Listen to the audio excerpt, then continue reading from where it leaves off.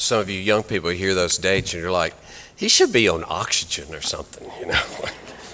Golly. We're going to read from John chapter 1. I'm going to read the portion we dealt with last Sunday and then skip down to the portion we'll look at today. So John 1:1, the page number in your pew Bibles, 886 if you don't have your own Bible.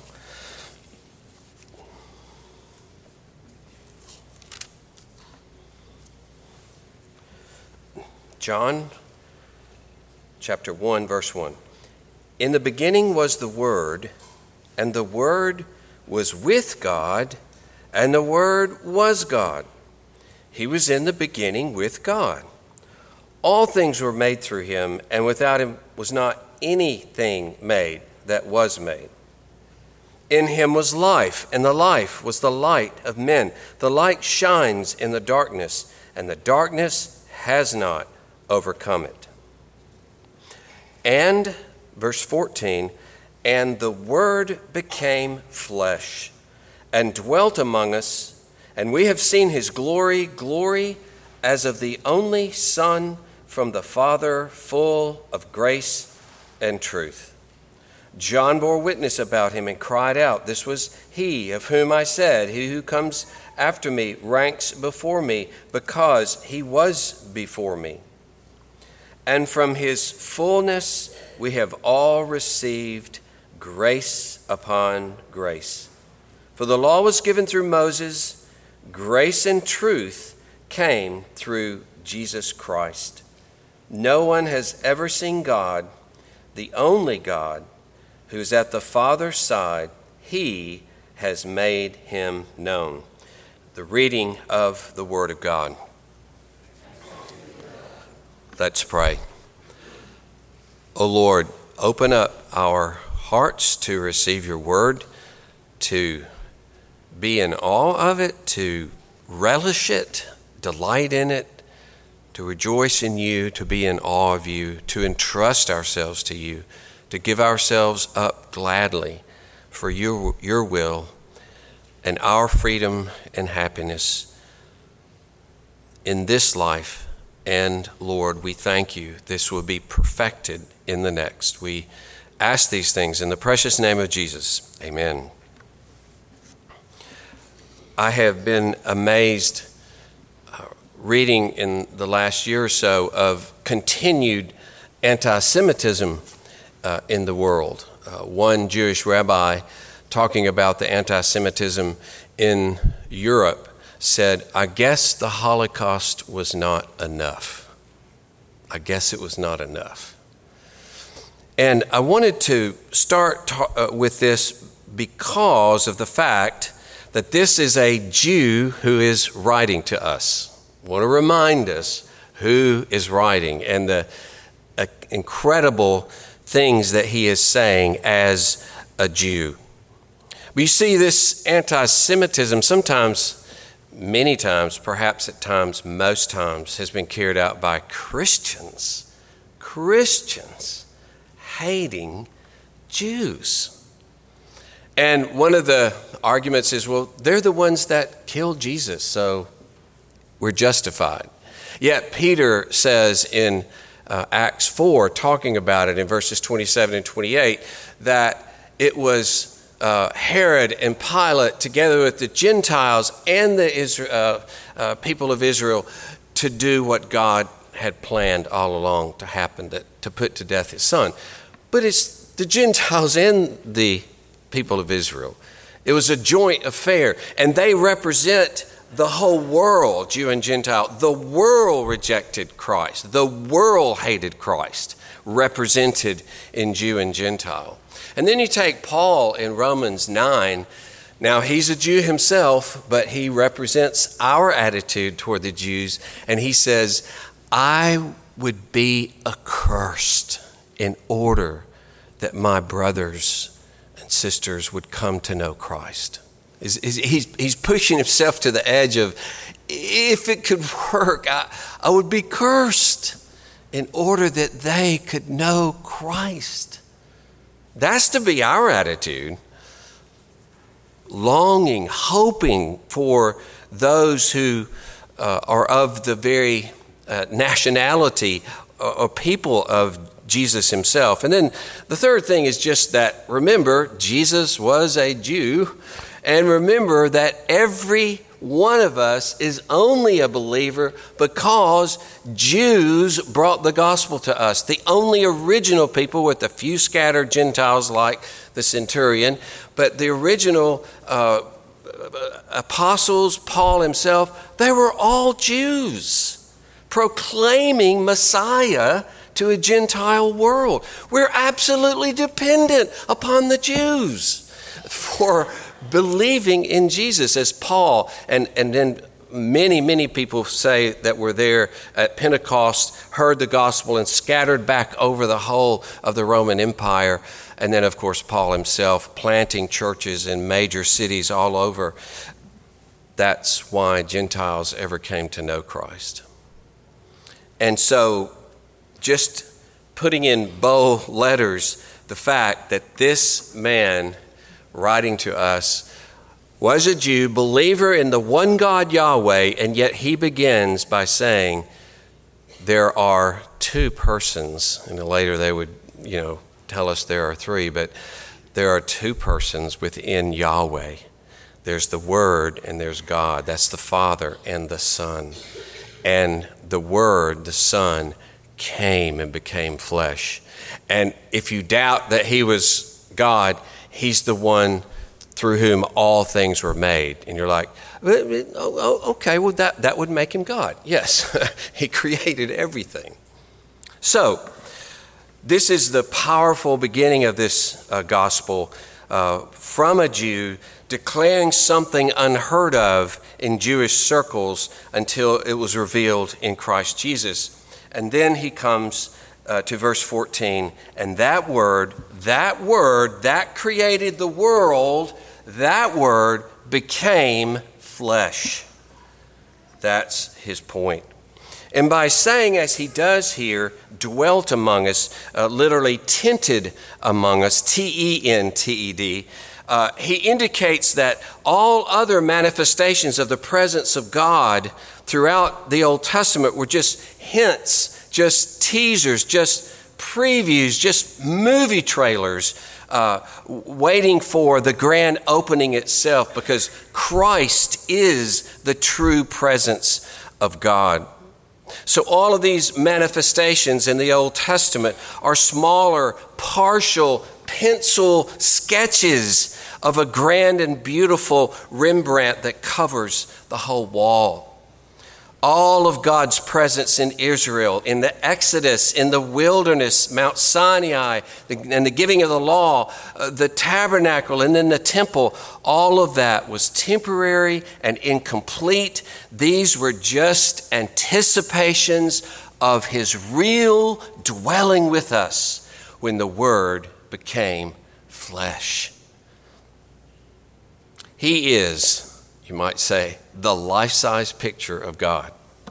Stephen Wright is one of my favorite comedians, off-the-wall kind of guy, like me, I guess. And he's talking through his routine, these disconnected things he says. And he says, I have a map of the whole earth, life-size.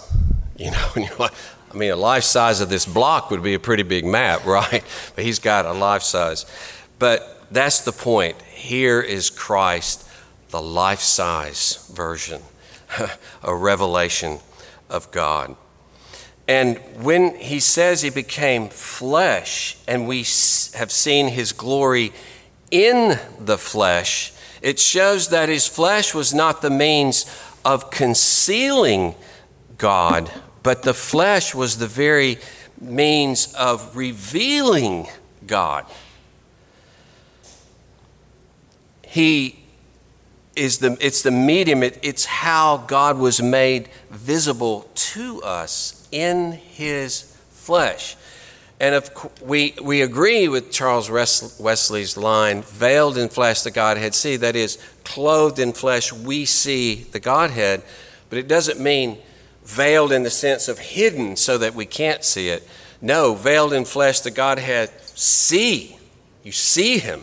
You see God revealed. In that sense, we'd say unveiled in flesh, the Godhead see, in that sense. And so the reason this is so is that he came in lowliness. And this is an example, as he says, we've seen his glory, the paradox that the true glory of God is to be seen, or the true glory of God in Christ is to be seen, not in outward splendor, but in the lowliness in which the Son of God lived and suffered for people.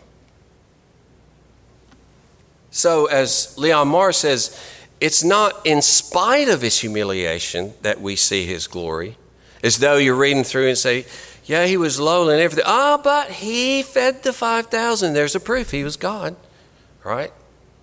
Yeah, he got hungry and all this, but also he healed the blind man and he healed Lazarus. Yes, these are great displays of the glory of God, great displays of the power of Christ. But he is speaking here of flesh. It's not in spite of his humiliations, but by means of his humiliation. And supremely, this is true of the cross. To the outward eye, this is the uttermost of degradation and shame. It's the death of a criminal. But to the eye of faith, this is the supreme glory. To the eye of faith, the more shame, the more disgrace, the more glory, the more suffering, the more he's despised and rejected, the more he is glorified, because he shows this is the extent to which God will go to save his people. Just glory breaking forth at who God is in his character. He's the God of all power and glory, absolute power. And we have this saying, which is true, it's been borne out again and again, a power corrupts. Absolute power corrupts absolutely. Not so with God. Not so with God. Absolute power. What does he do with it? He sacrifices himself. He gives himself away for those who hated him. He shows mercy with his power, which is an example to any of us who have any authority and any power that is to be used for the good of others. We can't fathom that he would use his power, that he would even create the world with the plan that he will suffer in it. And that's what Paul says in Ephesians 3. He says, I want you to know the height and depth and length and breadth of the love of Christ that surpasses knowledge. We can't fathom how he could love us in this way. And it's very interesting that when Jesus talks about his own death, he describes it in several places. There's chapter 3, verse 14 here in John, John 8:28, John 12:32. And he uses this word where he says, when the Son of Man is lifted up. That same word is used in Acts 2:33 and Acts 5:31 to indicate that Christ is exalted to the right hand of God. Same word. He was lifted up, and in a way, he was exalted and glorified even in his death, in a way that corresponds to his exaltation over the whole earth at the right hand of God. That's why in Philippians 2, Paul actually says he became a servant even to the point of death on the cross. Therefore, God highly exalted him. Why? Because he manifested the glory of God in the way he died for people. Even Jesus himself in John 23 says, on the eve of his own death, now is the time for the Son of Man to be glorified. So his death is the place of the manifestation of the goodness and the greatness, the glory of God in his Son. His final glory was dependent on the death that he died. His glory, as we see in Revelation 5, is the glory of the Lamb who was crucified. That's the focal point of the glory of God forever. The Lamb who was slain. This is who God is. The God who comes and sacrifices himself for his people. That's how he is to be adored from now on forever. Because he showed what kind of love the Father has. He showed that the Father is the kind of being who would take flesh to himself and humble himself and suffer and die for humanity. That's why Jesus says, if you've seen the Son, you've seen the Father. This is what God is like. This is what God does. This is what God is. As he says in verse 18 here, in Christ we have seen the full explanation of God. How good, how glorious he is. And you could call this revealing of the glory of God in the death of Christ painful, exploratory surgery to discover the infinite health of God, the infinite goodness and kindness and mercy of God, only through the blood of the cross. Well, he goes on to say here in verse 14 that this one was full of grace and truth. And the word truth here I would take as the word faithful. Truth and faithful are just used interchangeably, and sometimes you can translate it one way and sometimes another. In the Old Testament, Moses wanted to see God, and God ended up putting him in the cleft of a rock, and he said, I'll have to cover you and I'll have to pass by you. You can see me obliquely, you can see me indirectly, you can't see me directly. But in that, he said, I will pass my goodness before you. And later, I will pass my glory before you. So his glory is his goodness. And when he actually did it, he declared to him a statement of God that's repeated throughout the Old Testament. Yahweh, Yahweh, a God gracious and merciful, slow to anger, abundant in steadfast love and faithfulness. It's that steadfast love and faithfulness that is expressed here. That's really the essence of what John is saying.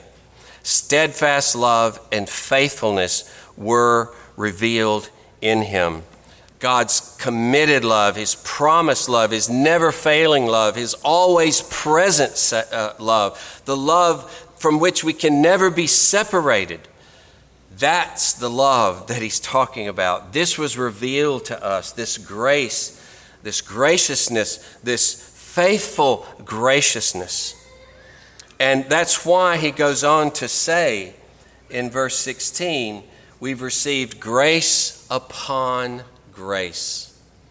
And the idea is a fresh grace replaces the former grace, which is replaced by more and more and more and more, a perpetual. Almost as though this one pulls back, the next one's coming. Grace in place of grace, very much like waves, right? And when the waves pull back and they come again, the waves pull back and they come again. And that's the feel of this grace. And brothers and sisters, we live on the seashore of grace. We live on the seashore of him who says, my mercies are new every morning. They're constantly coming at you. We live on that seashore. It's where we work and we play and we have our fellowship with each other on the seashore of grace. And it can be nothing else that if he would die for us, then he's going to do all things for us, as Paul says in Romans 8. So if he reveals the glory of God that's full of grace and truth, then this means grace will never stop flowing toward us. And so if I see life as a deprivation or as a loss, if I see life in what I don't have, say, and compared to others, or what I wanted to have, then I've lost the capacity to see or hear or feel the waves of grace that are coming to me one after another. And likely the problem is that I don't really want God, but I want a lot of other things. And those things have drowned out the importance of that grace. I don't really want him. I want something other than him. I want something he could give to me. Like Israel, they had God all that they wanted. He came out in the wilderness. They don't have to work for their food. He's going to provide that. And they can just focus on the glory and goodness of God. It was an amazing retreat, to be with God, to be focused completely. But all they thought about was the food that they didn't have, that they used to eat in Egypt. God, onions, leeks, you just think, really? But that's me, that's you, the prospect that this God will lavish himself on you, Darwin, day in and day out, and I can give myself to frivolities. Not that those are wrong in themselves, but I'm saying those things instead of God, to the neglect of God, in place of God.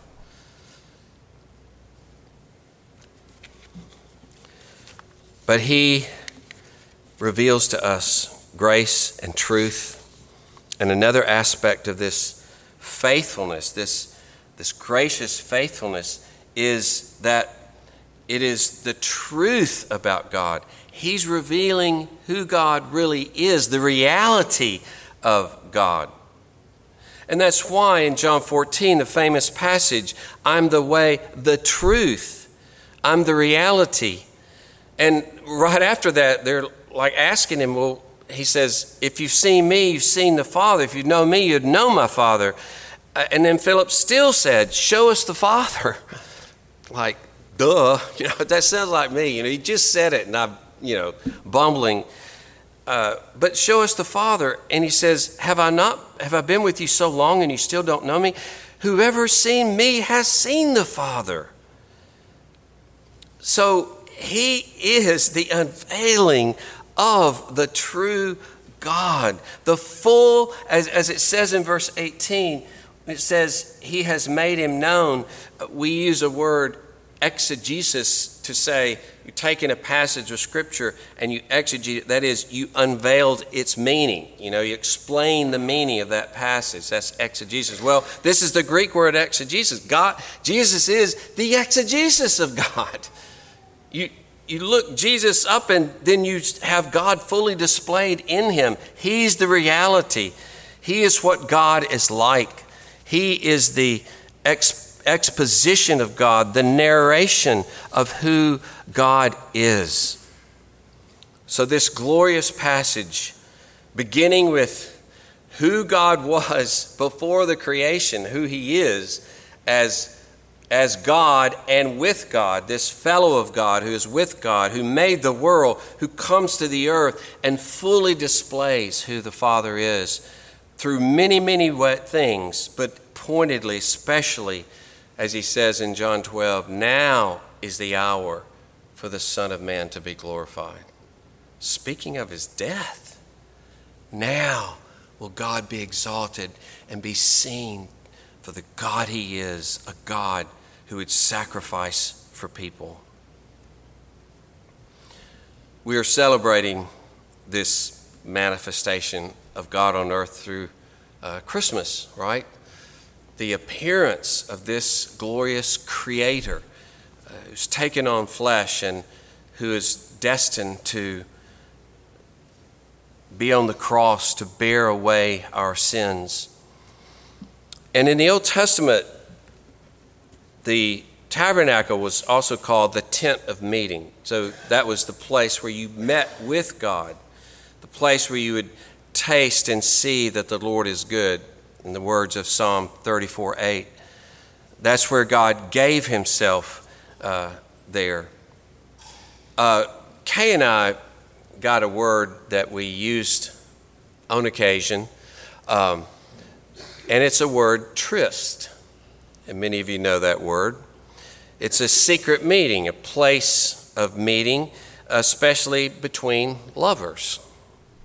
So, in a provisional way, the tent of meeting was the trysting place with God, for Israel to meet with him and love him and worship him. The Puritan John Hutchinson speaks of Christ's incarnation, and he says, the Son of God incarnate is the trysting place where sinners may draw near to and meet with God. Some of the most beautiful words I've ever heard. Jesus is the trysting place where you may meet with and close with and be in intimate communion with God forever in him, where you, standing in Christ and receiving Christ, you can draw near to the Father because you are cleansed in Christ. You have the righteousness of Christ that you bear before the Father. And isn't it wonderful to think of trysts with God, we his people, trysting with the Father through the Lord Jesus Christ. Yet, we hold back. We like the stuff that God gives us by nature. We like food, we like sleep, we like exercise, perhaps we like TV, we like games, we like vacations, we like our work, we like marriage. You just name it. We like all these things. Human beings do. They do. But by nature, we don't want the God who gives it.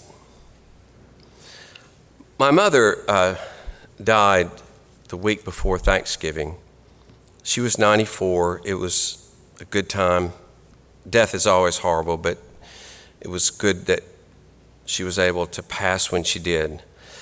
And the pastor of the church where my sister goes, it's a PCA church, the senior pastor had to be out of town, and so the associate pastor was going to do the funeral, and so he talked to each of us children, the three of us, to get stories about my mom. And I told him this story, and he shared it at the funeral, and so I want to share it with you. So my mom, among many other things, she loved animals, and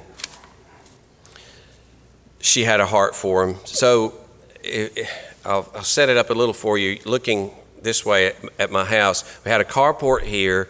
This is where the kitchen is. And the rest of the house is this way, a little den right here. So there was a feral cat that started taking up under the kitchen because the grate was open, and so the cat was living under the house. She would see it, of course, it would dart away from her. So she started feeding it out on her little rock bed here.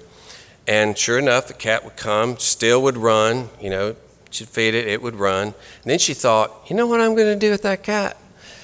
I'm going to put this food way down here on the other end of the house where the basement is, and actually this is open all the way so that the cat can go to the steps of the basement. So she puts the food on like the 10th step down. And then you know what she did? She moved it closer and closer. Finally, it was in the house.